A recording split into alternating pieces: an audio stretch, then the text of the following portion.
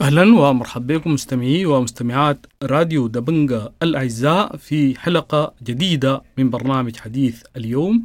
وفي هذا البرنامج سنتناول قضية أثارت الرأي العام في ولاية البحر الأحمر، وهي زيارة وفد من الإدارات الأهلية والإعلاميين والعاملين بالميناء إلى ميناء بربرة بدولة أرض الصومال، وزيارة نظمتها شركة موانئ دبي للوقوف على أهداف الزيارة والصدى الذي أحدثته في الولاية. حنستضيف أحد أعضاء الوفد وهو الصحفي عثمان هاشم.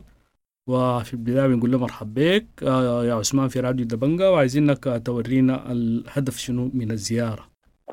ميناء بربرة بجمهورية أرض الصومال، واستغرقت الزيارة يومين، وكان الهدف منها الوقوف على تجربة موانئ دبي في ميناء بربرة.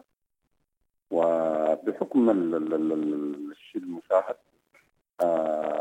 الميناء بتحمل بطاقة بتاعت 3 كرينات، وأغلب العمالة الموجودة هم من أبناء شباب الصومال يطغى عليها الجانب الشبابي. الميناء بفترتها اللي استمرت من 2017 حتى الآن، اللي هي حوالي 6 سنوات ل7 سنوات، مقدم من خلال السنوات دي رص للطرق، يعني من الميناء لحد عاصمة الدولة منطقة حرجيزة سفلة بتاعت حوالي 150 كيلو. وفي طريق آخر غاري بيربط بدولة أثيوبيا على أساس إنه أثيوبيا تستغل المنفذ بتاع الميناء لمسألة الصادر والوارد، وهو ميناء بيخدم منطقة الإيقاظ كلها في إطار الخطة العامة. بإمكانيات الدولة بتاعت الصومال، الدولة حتى الآن ما تم الاعتراف به، انفصلت من 91. أنا بشوف إنه تجربة ميناء دبي، شركة موانئ دبي في جمهورية أرض الصومال، ودار أغارينا بميناء بورسودان، بالنسبة لي المقارنة تكاد تكون في فوارق كثيرة جدا، برغم إنه ميناء بورسودان عمره يتجاوز 100 عام، والإمكانيات الموجودة في ميناء بورسودان إمكانيات يعني كبيرة جدا. يعني فقط إنه ينقص عن مسألة التغيير والاستبدال والإحلال، توفير الإسبيرات، صيانة البنية التحتية. إمكانيات ميناء بورسودان من الناحية بتاعت السعة ومن الناحية بتاعت خبرة الكوادر أكبر من ميناء بربرة. تجربة نجاح ميناء بربرة ما أظن إنه إذا نجحت هنا معناها ممكن تنجح في في ميناء بورسودان. الشيء الآن المتوقع إنه أي نوايا لشركة موانئ دبي اللي هي الآن عندها نية إنه تستثمر في ميناء بورسودان، ودي التجربة اللي يمكن المحاولة الثالثة ولا الرابعة في تجارب قبل كده في فترة النظام السابق، تم إجهاضها من قبل العاملين ومن قبل المجتمع المحلي.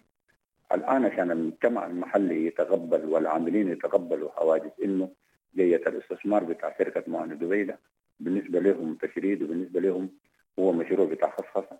فدي واحدة من الأسباب الرئيسية اللي بيتم رفضها من قبل العاملين اللي يبلغ عددهم قرابة 14,600 عامل، و32 ل 34 عامل برضه، 1000 عامل، 34,000 عامل بالنسبة لعمال الشحن والتفريغ. دول كلهم يعني بيتضرروا من أي تحديث وأي تغيير بيتم في الميناء إذا ما ضمن لهم حقوقهم، ما يتم تشريد، ما يتم إحلال إبدال، ما يتم خصخصة الميناء باعتبار أنه تكون في فرد الوصايا الأجنبية، يكون الميناء ميناء مفروض عليه القيادية. التجربة دي ما حتلقى النجاح إلا أنه يكون في توافق ما بين المجتمع المحلي المستهدف بالتغيير ده، لأنه حياة المجتمع مرتبطة بالميناء، يعني أي تأثر في الميناء هيتأثر عليه المجتمع اللي حوالينه والولايات المجاورة وحتى الاقتصاد السوداني ذاته. الميناء بشكل الحالي ده ينقصها إنه يعني يدوها مساحات بتاعت صلاحيات بتاعت إنه تنفق من مواردها.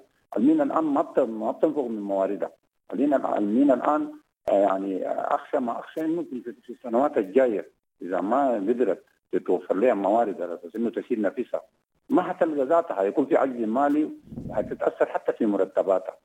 الميناء بشكلها ده هتضطر إنه إذا سياسة الدولة إنه يعني تمنع الاستثمار، أنا أعتقد إنه ميناء دبي هيبقى واقع، وده هيسبب في إنه تكون في كمية رفض واسعة من العاملين ومن المجتمع المحلي، فدي من الأشياء الأساسية إنه حتعيد فشل التجربة مرة أخرى. طيب الآن أنتوا طبعا مشيتوا زرتوا ميناء بربرة في أرض الصومال. إلى أي مدى إنه تجربة موانئ دبي في بربرة ممكن تكون قابلة للتطبيق بالنسبة للميناء الجنوبي في بورسودان؟ والله التجربة في ميناء بربرة بحيثها في ميناء بربرة ذات التجربة، لأنه الدولة ما عندها موارد، والدولة محتاجة لأي استثمار يحصل، لأنه دولة فقيرة جدا ما تم الاعتراف بها حتى، والحكومة الموجودة حكومة ما معترف بها. فبالشيء الموجود ده بالمتاح ده الدولة قدرت تستفيد من الاستثمار ده. لكن موانئ دبي همها كله إنه تستثمر ميناء بورسودان، لأنه موقعه الاستراتيجي. ما أظن إنه بالوضع اللي أنا شايفه ده يعني إنه ممكن عشان نجحت في الصومال ممكن تنجح في ميناء الجنوبي.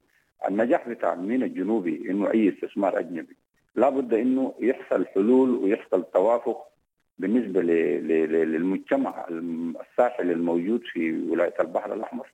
العاملين بتوع الموانئ نفسهم، العاملين عندهم حاجز من الأمس، ومن بدأت الزيارات بالنسبة لمنطقة الصومال، وكذلك أيضا الاستثمار اللي بيتم في شمال الولاية في أبو ظبي.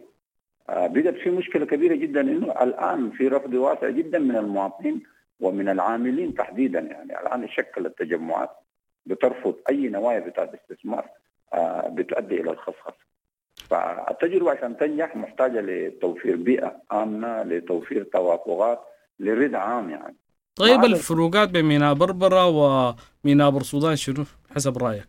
الفروقات انه ميناء بورسودان ميناء يعني عريق جدا، ميناء فيه اكثر من عدد من المرابط، يعني كل البنيات متوفره بحكم انه ميناء عمره امتد قرابه 100 عام. الكوادر نفسها يعني الكوادر الفنيه والعمال ودول كلهم كوادر اغلبهم اللي اكتسب تجربه بتاعت خبرات، مقارنه بميناء بربرة اليادوب ومولود يادوب لم يبلغ من الرشد يعني. فالفرق انه كانت موانئ ميناء الجنوبي بورسودان امكانيات كبيره جدا يعني. ميناء بربرة ميناء بيعمل بامكانيات يعني قليله جدا، بكرينات قليله لا تتعدى 3 كرينات، مقارنه بميناء بورسودان ميناء الجنوبي بامكانيات اكثر من 3 كرينات بأكثر من 10 مرابط. ده غير الموانئ المتخصصة الثانية في الميناء الشمالي وميناء سواكن وميناء الخير. فإمكانيات ميناء بورسودان ضخمة جدا، فقط يحتاج لأنه التمويل الذاتي من الموانئ. يعني ميناء بورسودان يعتمد على تمويله الذاتي، عكس ميناء بربرة في استثمار أجنبي يصرف عليه بالدولار. المقارنة هي في فرق كبير جدا من الناحية بتاعت الإمكانيات، من الناحية بتاعت الحركة الصادر والوارد في ميناء بورسودان ما يقارن بميناء بربرة. يمكن في خلال الشهر يعني ما بيستقبل حاويات مقارنة بميناء بورسودان، ميناء الجنوبي بورسودان. الفرق من هنا من الناحية بتاعت الإمكانيات، من الناحية بتاعت الكادر البشري، من الناحية بتاعت الدخل بيجي في ميناء بورسودان أكبر من ميناء بربرة. طيب في اتهامات تتعلق بالزيارة إنه شركة موانئ دبي تهدف لاختراق المجتمع المينائي وإيجاد تأييد حتى تقوم بالسيطرة على الميناء. إلى أي مدى هذه الاتهامات صحيحة؟ نعم والله الهدف من الزيارة هو على حسب يعني زيارتنا وحسب علمنا هو إنه الحكومة المركزية أو الحكومة المركزية في خلال نواياها في إنه تتيح الفرص بتاعت الاستثمار، لأنه الآن في حوجة ماسة لإمكانيات العملات الصعبة.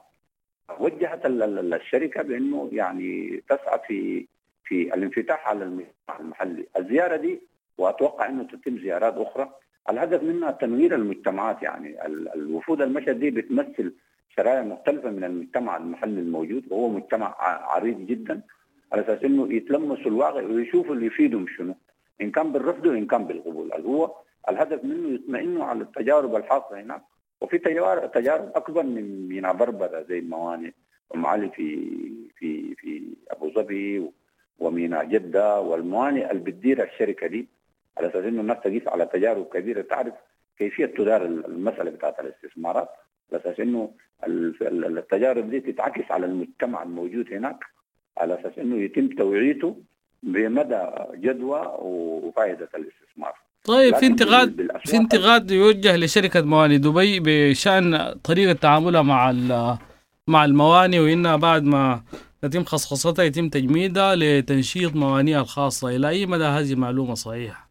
والله في الظاهر كده بالنسبة لي ما شايف حاجة، لكن بحكم ما يقال عن موانئ دبي في إنه تم طردها من ميناء جيبوتي، فالمسألة دي يعني بقت مترسخة في ذهن العاملين هناك إنه هذه الميناء الشركة جاية على أساس إنه تحتفظ بميناء بورسودان فقط للهيمنة على سوا. وفعلا في هجمات خارجية على السواحل البحر الأحمر، بحكم سواحل البحر الأحمر مستهدفة من الشركات العالمية. يعني هسه الآن ميناء جدة إنه ينشئ 6 موانئ جديدة.